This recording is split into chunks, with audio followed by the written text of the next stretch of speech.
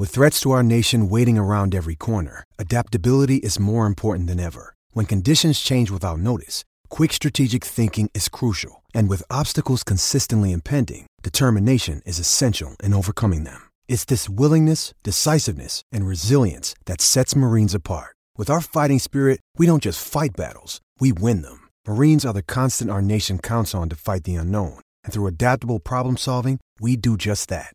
Learn more at marines.com. We enter into this Monday morning full of joy and life and love. And Kevin Clark is joining us. And you know what? I needed somebody. And he hit me up a few weeks ago and he said, listen, I'm in a pinch. I need you. Slow news day. Can you make it happen? I said, you bet your ass I can make it happen. And what did he do today? He repaid the favor. One of the best NFL writers in the business over at The Ringer, Kevin Clark. How are you, sir? I feel very comforted by the fact that I could get ready for a video podcast in 9 minutes. I feel like I've accomplished something this morning. What was the part that took the longest where you were like, man, I really need to hurry this up? That's a great question. I would say, so I actually had a different jacket picked out, and my wife said that's not a summer jacket. And so she looked for another jacket, and I think she was right on that. The initial jacket was not a summer jacket, and I panicked. I panicked in the 9 minutes, and I tried to get a winter jacket, and it just wasn't going to work. So I would say that. I would also say the hair. The hair was not where it needed to be when I woke up. And so you had to do a little bit of, not a lot, a little bit of touch up. You just made me realize that I'm angry about something. That my favorite time in terms of clothing is spring and fall because of the light jackets that can be worn. And now I can't, what I'm going to do, wear them around the apartment? I just realized that, Kevin, damn it. Yeah, it's a tough time. I don't know the next time I'm going to wear nice pants. Ooh. Thanksgiving? I'm not going to ask. Yeah. I don't know. That sweatpants is already acceptable during that time. All right, let me get into this though. Kevin is literally coming in. He apparently just woke up, which means that he is still in a dream state, which means things are lucid and they are flowing, which feels like life all the time right now. Kevin, I was having this conversation with my friend that was in the restaurant business this weekend, and I was saying what's interesting is all of these establishments are gone. So you have all of these incredible food mines that are now entering the world, and a lot of people are saying, oh, no, look at what we lost. And the question I'm now answering myself, but what is going to grow out of this? We see this with athletes all the time, but I'm curious, and I know you just woke up, but with all of this stuff happening right now, how could it change something like the NFL and the game of football that we don't even realize yet what could be happening? Have you started thinking about that at all? Yeah, I thought about it a lot because I think that the work from home element is really interesting. And, I think that there was a storyline a couple of weeks ago. Oh, we understand work-life balance. If you're Bob Quinn or whatever, he said it. John Lynch said he might send his scouts home more in future draft cycles. But I think that stuff's not going to change. I think what's going to happen is generally teams are going to get more up to speed on technology. I mean, there's some NFL facilities where they're still in 1975. You know this. And I think that because we're young, we talk to certain GMs who are hip and understand the internet and understand what we do and understand what podcasts are. But that's not the rank and file of NFL teams. And the rank and file of NFL teams, they're distrustful of iPad playbooks, and they're distrustful of, watching a guy's cut up instead of going to see him on a Thursday night in Louisville or whatever. And so I think this has a real capability to modernize the game in a way that we're not necessarily ready for, or the league, a lot of the league was not necessarily ready for. And so I think that this, this is a totally, when there are huge sea changes like this in humanity, like everything changes, right? The way we do business, the way industry works, the way we travel, the way we consume. And I think that football is going to have a ton of unintended consequences. I think that just the Zoom off season is going to inform a lot of things. I mean, I saw a thing a couple weeks ago. Dan Quinn was practicing. As soon as he figured out what was going to happen, Dan Quinn starts to practice with his coaches. How are we going to teach on Zoom? And other coaches are not going to worry about that. And one of the things that I think happens when there's any changes in football is the smart teams win and the dumb teams lose in a much quicker way, right? Like any time you can take advantage of something, Yes. the smart teams will do it, the dumb teams will not. And I think that on the field this year, we're going to see the teams that figured out how to navigate this offseason in a better way than the teams that did. The Saints signed Jameis Winston. The Eagles drafted Jalen Hurts. The Cowboys just signed Andy Dalton. And after every single signing or drafting, I see someone say, there are people in the league that are worried about COVID-19 and the importance of backups. Is that a real thing that you think is driving some of these actions? I don't. I've heard those reports too, and I've heard a lot of different theories about COVID and how it's going to impact everything.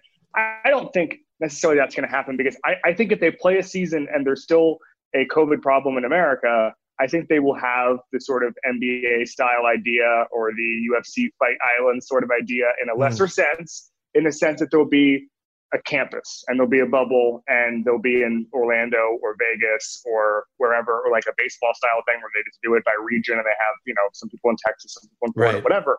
But that's a long way of saying, I think it's Carson Wentz or Dak Prescott or any of these guys who are starters who now have high quality backups. They're not going to be in the general population in October, and then they come back, and then it's like, oh, on his off day, he accidentally got coronavirus. Like I don't necessarily see that happening, just because if we're still there as a country, and I hope to God that we're not, where that's a possibility that you can catch coronavirus on an off day, I think there will be very drastic measures in place.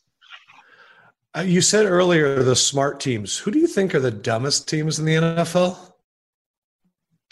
I think there's some teams coming off the draft. I would say there's some teams that just don't understand value, right? And I don't necessarily know if it's dumb teams. Everybody, you're talking about Chicago. I think teams like Chicago or the Giants, where you're just like, you know what? I really wish that you had just a guy there to explain how value works and when you can take guys and how things work. And these guys, Ryan Pace and Dave Gettleman, have hit on draft picks in the past. They've hit on evaluations. I mean, listen, Ryan Pace, it's the same guy who swung the Khalil Mack trade, which, you get a high-end talent, but he tends to trade away picks. He tends to draft to have 10 tight ends on his roster for some reason, 10 tight ends.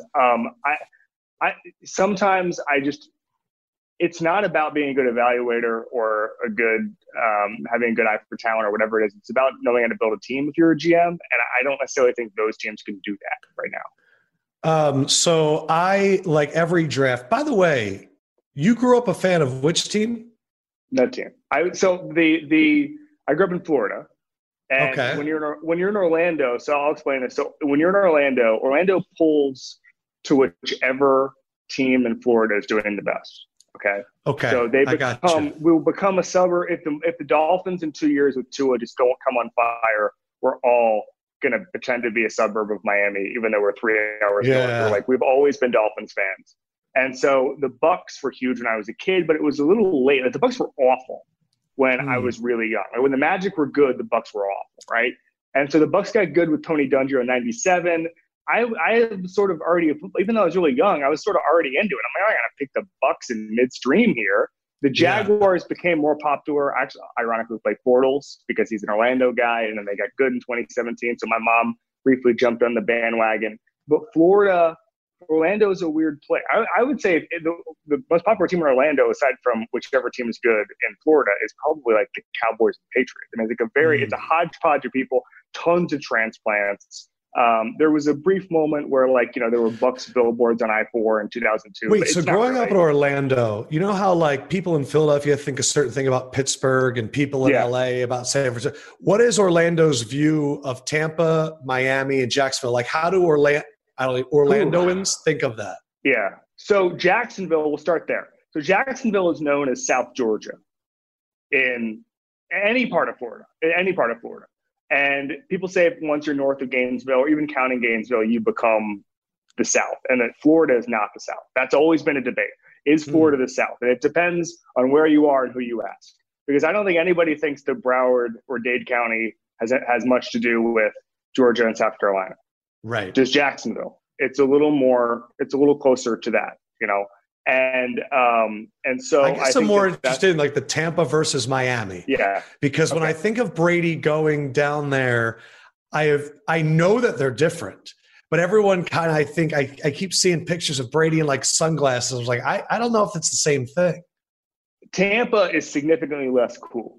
So like if your buddy from Orlando moves to Miami, you're like, oh, that's cool, man. Like that's a huge step up. If you move to Tampa, it's probably a step down in the eyes of people in Orlando. In the eyes of people in Orlando, or it's similar. Tampa's not seen as cool. Tampa's like maybe it was cool a little bit ago. You know, you got your Hulk Hogan's. You know that kind of crew is over there. Different celebrity crew. We've got a lot of golfers. We've got a lot of NBA guys. We've got Isleworth out there. I mean, where Tiger Woods lived for years. Like I was going to say, I feel like it's Tiger's town. Well, Tiger he's in Jupiter now because he needed more room for his boat. But I feel like Shaq still lives there full time. He never moved from his house. Like I was going to say, I know you're a big Magic guy, and like everybody, every Sunday night appointment viewing, watching The Last Dance, but for me as a Sixers fan, there was no crossover between my team trying to be good and Michael Jordan. Early 90s, we had Clarence Weatherspoon as our best player. And what kind of ushered into us being real was, rookie year, Allen Iverson, 96, crossing him over. And it was like, oh, wow, we have a team now. So what is it like for you to be one of the teams that was what is this viewing experience like for you? Because it's totally different than me. Right. I that's a great point, because when I look at it, I'm looking at it through a way different lens, because I hated Michael Jordan. I hated that whole team because they were our rivals. I believe my Twitter banner is Orlando Arena exploding as MJ and Pippen get upset. Like that's where I was at. That was one of my fondest memories when I was 8 years old. And so I'm appreciating this from a different lens. When they get to the Eastern Conference Finals, or the playoffs in '95 where we beat them. And then obviously we lost next year to them. But we beat them. We beat the Pacers. We beat those teams in '95. We got there. But I think generally it's going to be a painful process, because my wife realized, she pointed this out to me because I didn't even realize it. So Scott Skiles was getting dunked on or something by Scottie Pippen last week for the 1989 Magic. And under my breath, I just said, Magic. And my wife was like, this is what you do during a normal game. You're living out normal Magic games through the lens of the 1989 Magic getting dunked on by Scottie Pippen. Like, this can't be healthy. So it's almost like the competitive edge will come out when I see that series from '95. The thing that I always like about your writing and kind of the topics that you pick is really what excites me, is you try to look at it from a different lens. And so what I keep finding myself is, I'm not just watching The Last Dance, I'm watching all of us watch The Last Dance. Yeah. And it's so interesting that before this and before quarantine, in terms of I'm talking to people right now that are saying, hey, listen, you really needed to use captions on your videos a few months ago because we were in an no audio environment. And now you don't need captions as much because people are watching at home. And what's interesting is, before it would be you go to work and you would work at a place like The Ringer and I work at a place like Bleacher Report, where it's a very intense conversation about what you just watched. And it's all these and you're all talking. Now I'm just seeing pre-written tweets, because I feel like people already saw the episodes that they're releasing, or everyone. I don't know. I'm enjoying it, but I'm also not wanting to share it with people. I'm curious what's been your emotional response to it, just as a human. Let me ask you a question. What would have happened just as a country if this had been released in June as normally scheduled and there was no coronavirus? This would not have been the community viewing experience that it is now. I mean, it is really amazing. This June with the Lakers and LeBron in the finals? You know what I mean? Because that's argument, yes. Okay. Yes. And now and then it would have been Jordan's trying to steal the juice from LeBron. I also think you asked me earlier how sports can change because of coronavirus, whatever, all that stuff.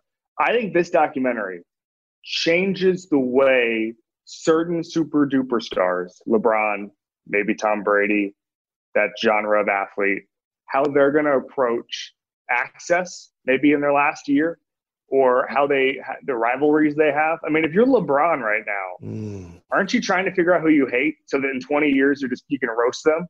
Like, what are you going to go after Lance Stevenson? How many of the LeBrons, the Tom Bradys, watched Jordan get absolutely destroyed in terms of his own sense of self by having to be in the public? And we're watching along as he couldn't go from his hotel room to the court and going, this is what I can't handle. And seeing Jordan look at it and go, I don't really think I'm going to miss it. Right. How many of the upper echelon athletes are right now going, I'm going through the same thing in Jordan. Maybe I should, because right now it's been the age of longevity. Right. LeBron's going to go forever. Brady's going to go forever. Jordan cut it short other than the Wizard stuff. But I'm curious how many of these upper level guys right now are going, I'm going to follow that lead. I don't know. I mean, it comes down to, Jordan in that conversation cited Patrick Ewing saying, you'd have to drag me off the court. I think it comes down to the competitive drive. I think some of these guys, they can't stop playing, man. I mean, remember that scene where Larry Bird says to Jordan when Magic was in the locker room, hey, man, wouldn't you want to get some of him right now? Like, I think that's Larry Bird being like, I want to play today. I don't want to be the coach. I don't want to be the overweight coach. I want to be playing today. And I think some of those guys had that edge. I remember Scott Brooks saying this one time. He said, coaching is the second best job in the world. The best job in the world is playing, and the third best job in the world is being a sports writer. Okay. But I think 98% of athletes want to play until the wheels fall off. And I just think Jordan was a unique situation in a unique time where guys were so unbelievably famous, they couldn't go outside. Have you ever seen LeBron in a public setting, like just walking around? No. I saw him in a hotel lobby around All-Star weekend in maybe 2012, let's call it. Not as an adult. Okay. And I saw LeBron in a hotel lobby, and it was crazy, but it wasn't like Jordan. It wasn't like hanging from the rafters, Jordan crazy. I think I think we're better at. I don't think celebrities necessarily get more space, but I just think that like people aren't just going to like tackle. Like, there was a story about Sean Connery when he was playing Bond in Japan, where he would go to the bathroom and people would just be like outside his window, right? Like, I don't think we do that anymore. To that, I think what we are asking from celebrities has changed. Yeah. I think back in the day it was sign this. And so you had to get close. Now I feel like it's, LeBron, you're going to be there. I'm going to turn around and get my selfie. So I feel like that like creates distance. But to what you're saying also, I saw Barkley talking about it afterwards with Van Pelt. And he said, there are only two people that when they walk in, people lose their minds. And it was Michael Jordan and Tiger Woods. Ooh. And it was interesting because he said, if you look at all the great sports, and this is Barkley, so you know it was honest and unfiltered. He goes, Tiger, Jordan, Tom Brady, you know what? No, he's not at their level. And I'm curious, do you think if Tom Brady saw Barkley saying that he's not at Jordan and Tiger Woods' level, that could be a Jordan thing that he puts, like, do you think Tom Brady would ever use something like that? I think that would, I think he definitely thinks he's at that level. I definitely think he's at that level. I think he's at that level too. I've never seen this, but I've only seen him in at sporting events. Oh, actually, no, I have seen this. You know who I think is on the cusp of that in a different way? Mike Tyson. I think Mike Tyson cannot walk anywhere without people just going crazy. I mean, look, Barkley's like that too. But there is a difference, I think, between I want to go up and interact with them and holy shit, they're here. And I think the interesting thing about Tyson, the reason I wouldn't put him there is because a lot of the guys that are approachable, we've seen the softer side. And I think with Hangover and all that and doing his own podcast, he's more human. Jordan is not human to me. No. I've seen Tiger Woods walk. I know you've seen, and he doesn't even look human. No. Like the way he moves is like I see no behind the scenes of it. He's got a walk of someone who's been famous for a very long time and cannot slow down or else people are going to take advantage of him. Like I remember, I've seen him a couple of times at the neighborhood he lived in, Isleworth. You'd see him playing. He would do some events or whatever, like small events. I would see him there, and he just walks at maybe the fastest walker I've ever seen. And you learn to walk like that again because as soon as you slow down, that's 100 photo requests, that's 100 autograph requests. Even in a small intimate setting, you are, and I would say LeBron has that walk too. LeBron is a very good walker in public because he understands what happens if you do not walk like that. What do you think Bill Belichick thinks of The Last Dance? Wow. And first of all, it's a lot of access. Belichick too many. filming. Yeah, but Belichick is actually very famous for allowing himself to be recorded because he knows the power of NFL films. But that much access, that's a lot. He knows also the power of filming other teams too. But, I think that what does Bill Belichick think? He probably enjoys the competitive nature of it all and seeing Jordan, flipping the quarters or whatever. I agree that he is so into history. I remember when Steve Sable died, the NFL Films guru, and he was, calling reporters basically to say this guy was amazing and changed football. He respects the game. And it's funny because I've not benefited from this, quite frankly, but the people he gives time to, reporters, whatever, they're the old time, not the old timers, but the veterans and the guys who've been around and were writing about things 30 years ago. Reese, those guys. Yeah, he has such a respect. Or the national guy, Dan Pompei, Belichick. I've seen Belichick give him time. And Dan Pompei is a legend in this industry. I love him. And I think that to that point, I'm going to interrupt you. What would it mean to you if the Patriots PR staff hit you up and said, you know what, Belichick would like to talk to you? So I've had one interaction with Bill Belichick, and he had no idea what I was talking about. Like one-on-one interaction with Bill Belichick. He had no idea what I was talking about. I've seen him a couple of times in other interactions. He knows who I am, which is important, I think. But I think it's really hard to get in with Belichick unless you've been doing it for a long, long time. Now, I think that speaks to quite frankly, his love of sports history and just the appreciation for it and appreciation for what the whole thing means. Remember, his dad was a super scout for Navy, literally wrote the book on scouting, if you've read it. Like, he sees himself as part of a long tradition. And that's why I think when he watches The Last Dance, he's like, yes, this is good. Jordan gets it. I don't necessarily think he would want to do anything like this, even though he would maybe in spurts want to do, maybe 3 episodes for Belichick, not 10. Okay.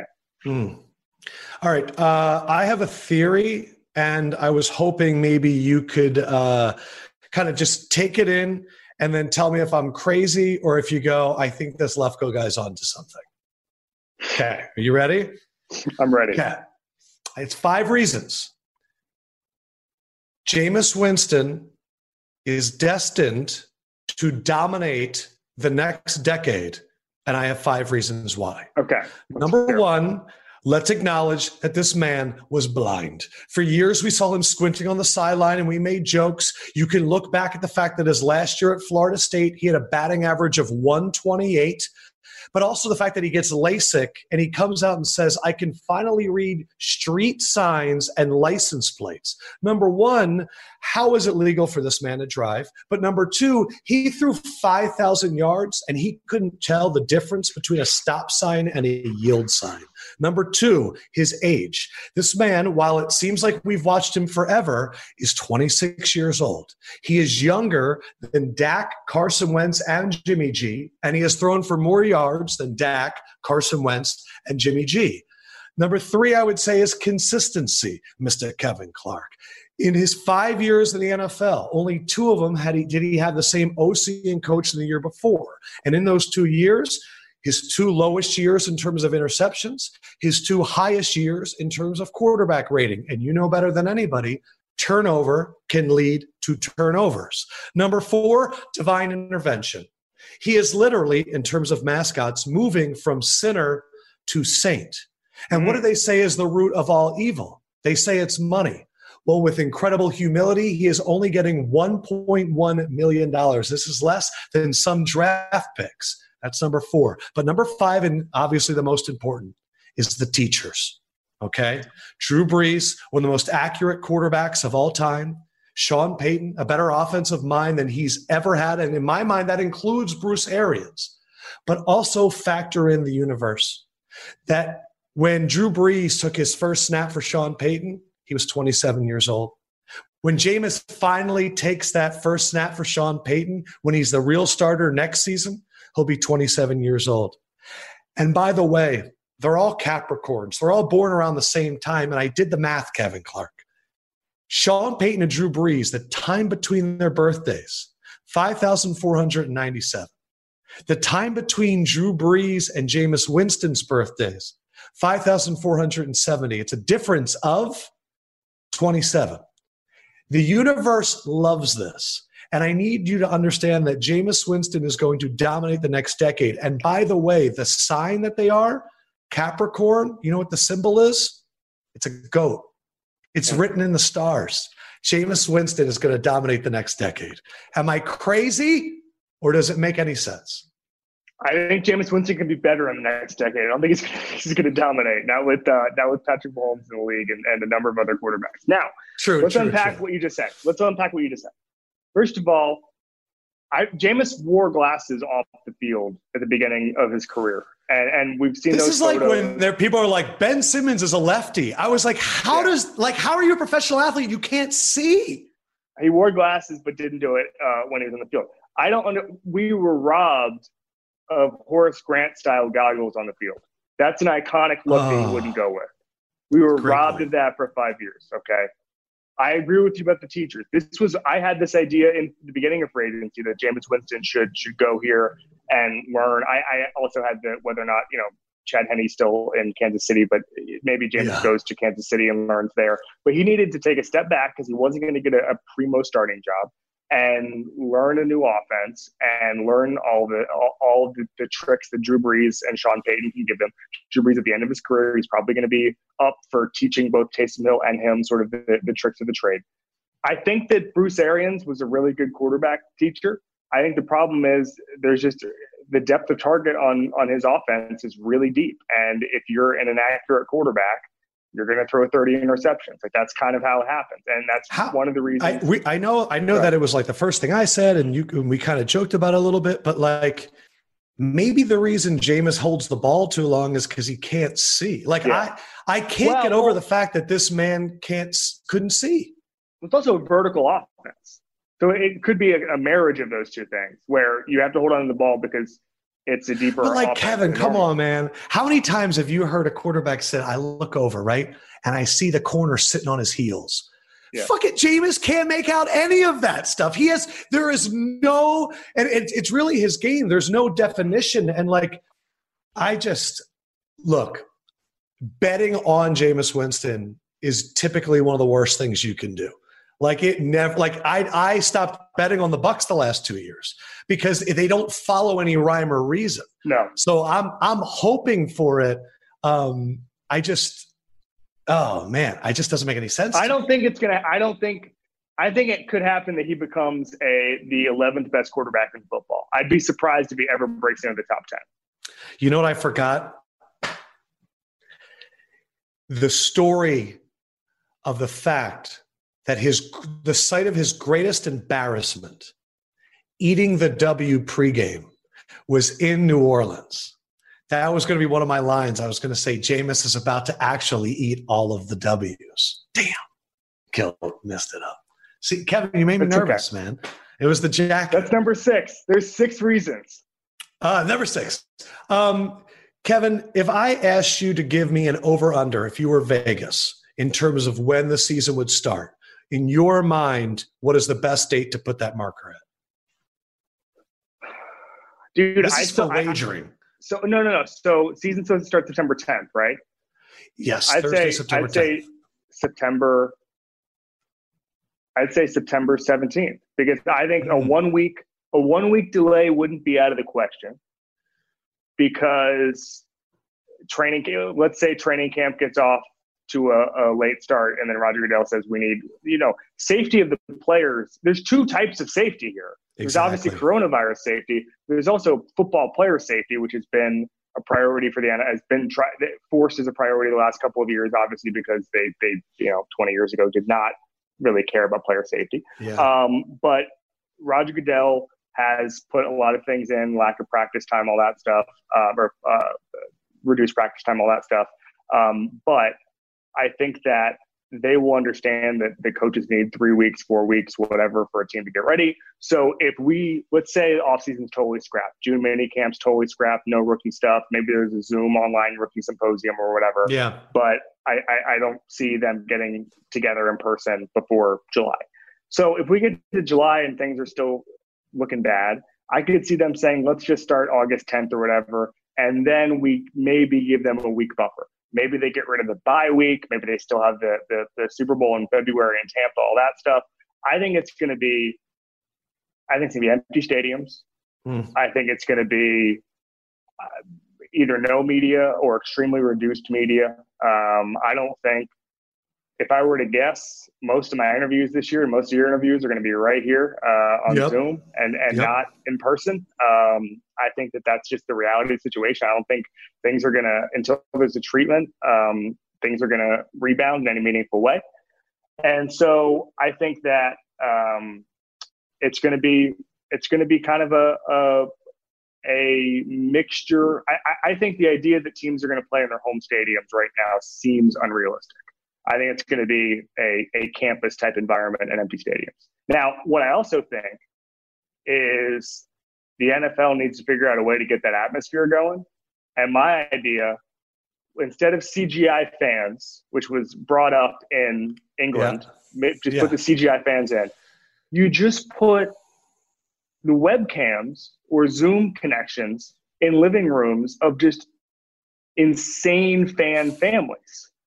And you cut to them. So it's like the draft. You see people like, but but more real, if that makes sense. Like when Devonta Freeman breaks an 80-yard touchdown, I need to see a family in the corner just losing their minds. And that's how you get some semblance of the atmosphere. Oh, so you're talking about you need it for your broadcast enjoyment at home. Yes. Because I'm saying in the corner. Oh, okay. That's what we need. We need like 50 fans, 50 groups of fans. See, what's very funny to me is like certain broadcasts care about the fans more. Like a Fox broadcast, they love the zoom in slow-mo shot of a fan getting upset. But like NBC, they're like, we're going to focus on the field. I thought you meant more of, how the hell are these adult men going to destroy themselves against each other when all you hear is a hit and then silence? Because at least when there's an applause and there's a big hit, it's like, it's like, whoa. Can you imagine scoring a touchdown and going? They have to pump each other up. It's amazing. It's going to be amazing. They have to it's going to be a support system that's internal because they can't get external validation. Now, a couple things. Number one, people are going to realize how hard those hits are, man. Like, because I think sometimes like a rank and file hit, I think people don't understand how loud that can be. There are a couple games, Barcelona a couple years ago played an empty stadium game, and they were able to mic it up because they had cameras on the field. And it was really fascinating to watch. Like the amount of communication, the amount of casual back and forth between players, which you know about and I know about, but I don't think the regular fan knows about. Just how much they talk about. I mean, defenders and receivers talk about routes. They talk about all this stuff. I mean, it's just like a coworker conversation at some point.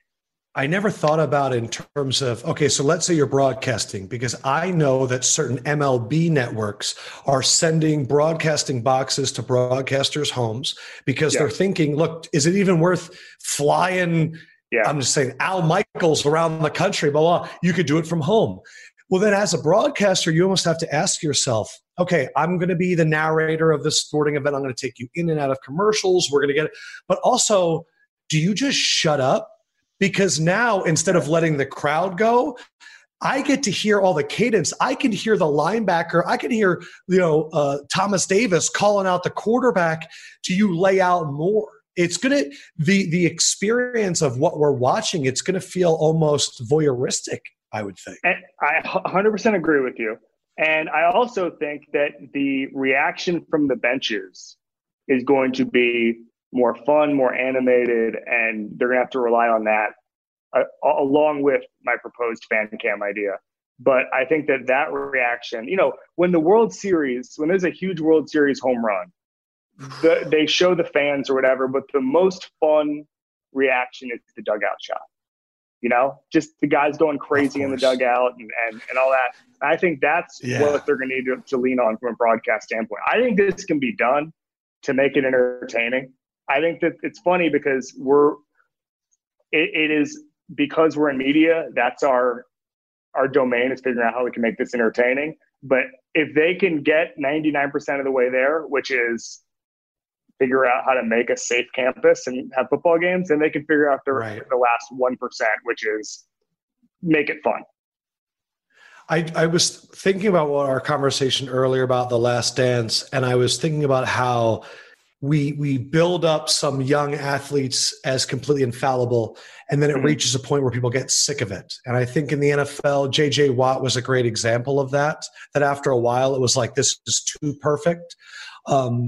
But it made me concerned right now for my guy, Pat, because if you think about Mahomes and how he started, there really aren't any blemishes right now. And I never, some guys you look at and they go, oh, there's no issues. Just seeing them on camera makes people happy. And it made me actually worried that we're going to do that to him. Do you think that could happen? So I think that in order to not become overexposed, your accomplishments have to be in line with your reputation, right? And so as long as Patrick Mahomes keeps playing like Patrick Mahomes, there's no problem. Michael Jordan was not overexposed because every time he played basketball, he went out and won a championship starting in 1992, okay? Right. He won 6 straight championships when he played a full season, okay? He did lose to Orlando Magic. I wouldn't worry about it. Yeah. But I think that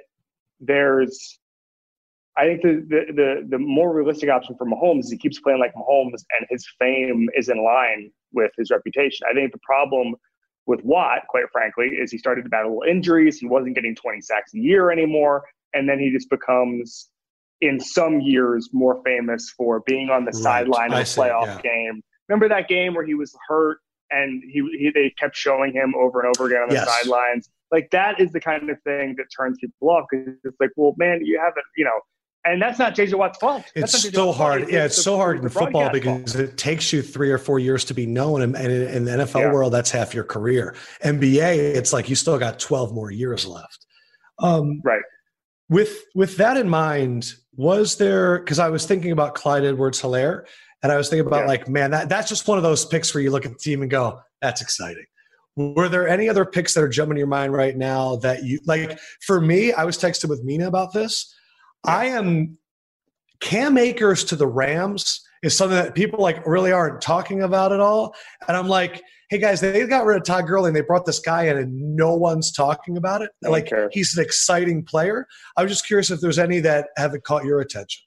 Yeah. So I would say starting with, I actually liked, and I know it's chalky to say because it's the first overall pick, I liked what the Bengals did in a sense that getting T. Higgins. One of the things about Joe Burrow is his vision is, and something Daniel Jeremiah said, his vision is a superpower, right? Right. And getting 5 guys out or 4 guys out into the route and winning mismatches.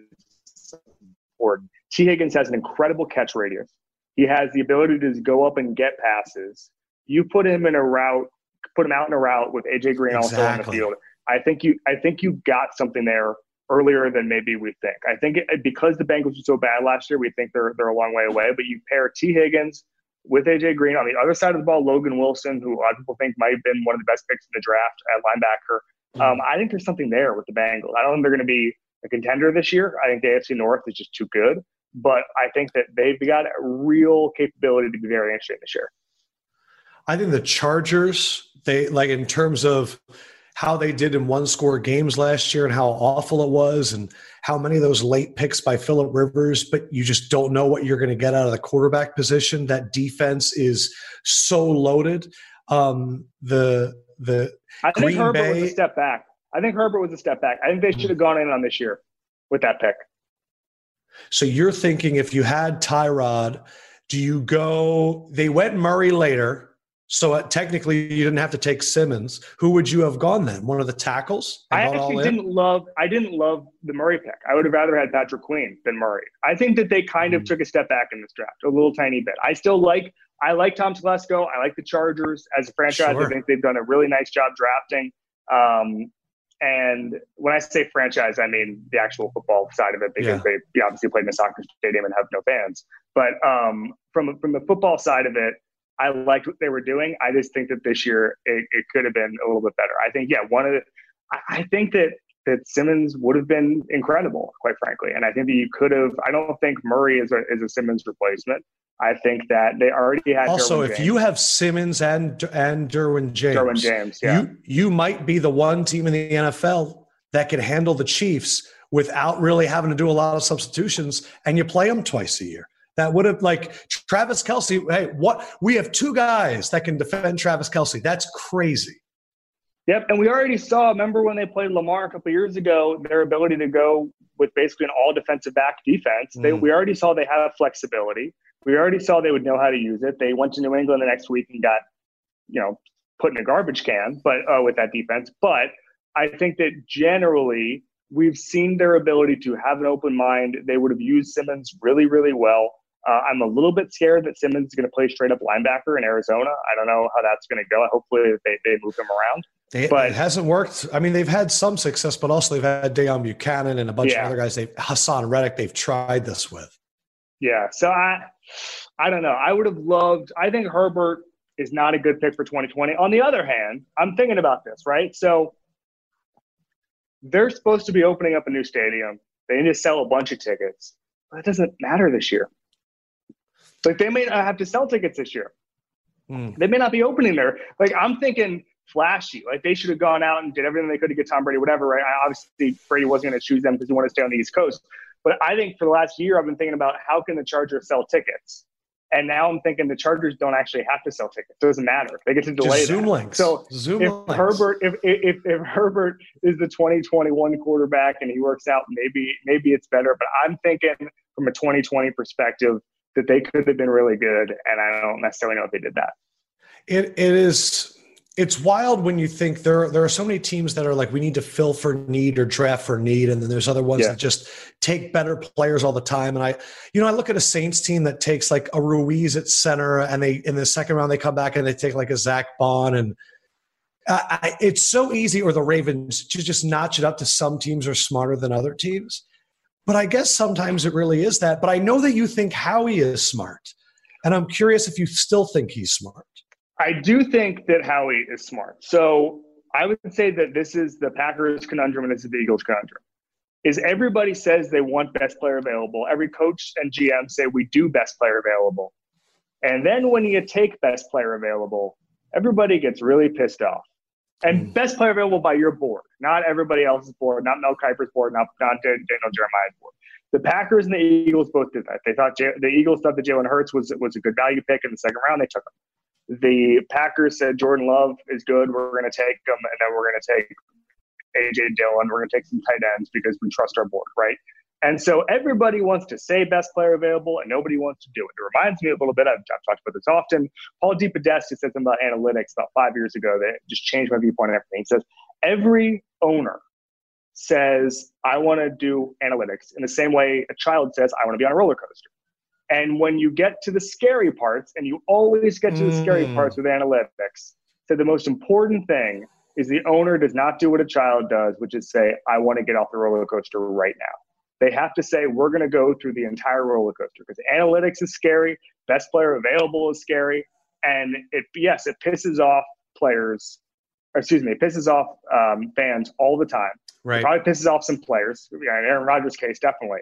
But I'm just saying, if you're really playing the long game, this is what it looks like. Could the Packers have had a better draft? Absolutely. I mean, I don't think that their draft was actually very good. I'm just saying, when you live by that philosophy, you die by that philosophy. I think Howie understands. If Howie, and this is something you and I were texting about last week, if Howie and Press Taylor and Doug Peterson can put two quarterbacks on the field at a time and change the way football is played, at least temporarily, almost in the same way the Wildcats Have did you heard people say this before?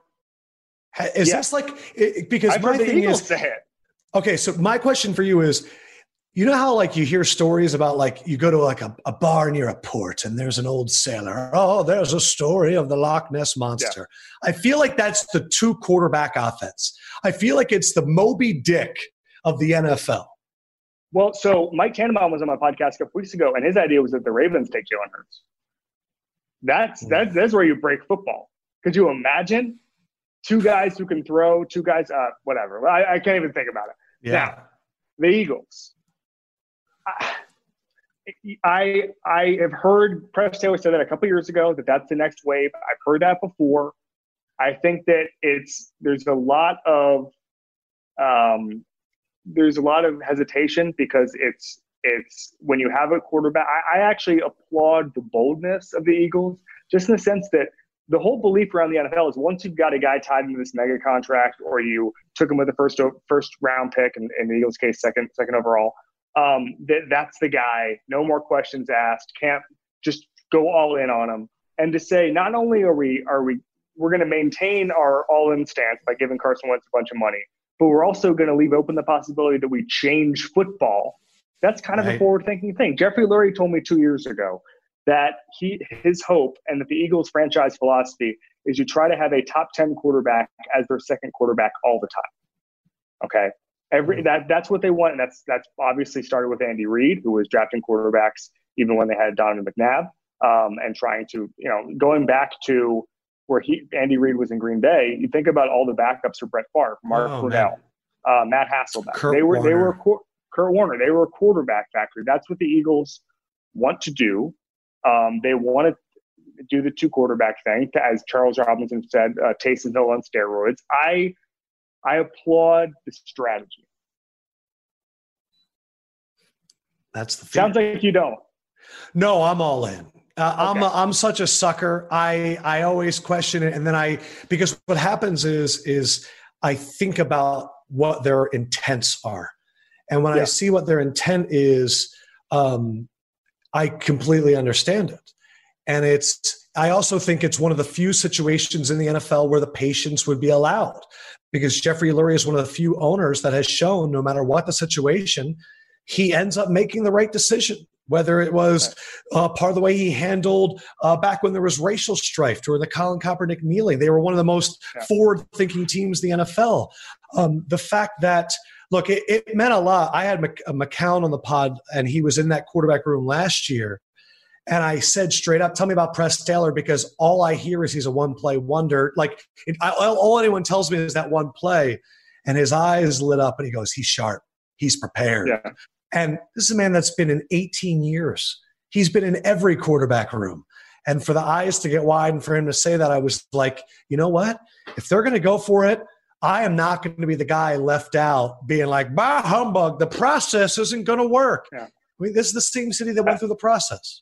Here's my viewpoint on rebuild. This is how you retool and rebuild in the NFL, is you keep one eye on the future, 25 to 30% of the future, and replenish the stock all the time, okay?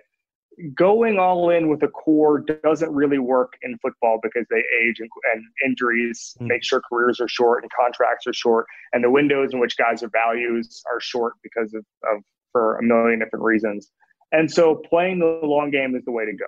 It is really hard to tear down and rebuild in this league. Not a lot of teams have done it. Strangely enough, Buffalo did it. We were talking about the Browns and Sashi Brown the whole time, and it turns out Brandon Beane was tearing down and rebuilding in 2 years, and nobody cared. Okay, now they care because Buffalo is really good. But I wrote this last week. But John Dorsey, in 2018, we're sitting down, and he says it takes 3 years to do a full rebuild in the NFL. John Dorsey was fired after 2 years. Okay, so he didn't even get that third year, and so I think that to avoid that sort of thing where in 3 years you have to say we have to tear the whole thing down, you have to operate like the Packers and the Eagles are right now. Yeah, I think I get excited about teams like the Cardinals right now. I get excited about these teams, like the Niners were last year, the bounce back teams. The Colts are going to be so much fun to watch this year. In the end, though, who do you think wins the AFC East? The Buffalo Bills are thriving. The Miami Dolphins have done a complete makeover now, centered around Tua. The Patriots have Jarrett Stidham at the helm, and it's still, in my mind, the greatest coach that's ever lived, Bill Belichick. And you also have the New York Jets, who won 6 of their last 8 games. And Sam Darnold is finally going to be in a system 2 years in a row. And they've invested a lot in the O-line. They got him weapons. and they get CJ Mosley back, and people forget who do you think comes out? Okay, so I had some of the PFF guys on our pod last week, and they were talking up the Dolphins. I love the Dolphins. I love the Dolphins. I think that this process has been sound, but I was there in December, and it seems like the kind of teardown that doesn't take 2 years. Okay. Yeah, that offensive line is not going to be ready. Well, right. They get Eric Flowers. They get a couple of these guys.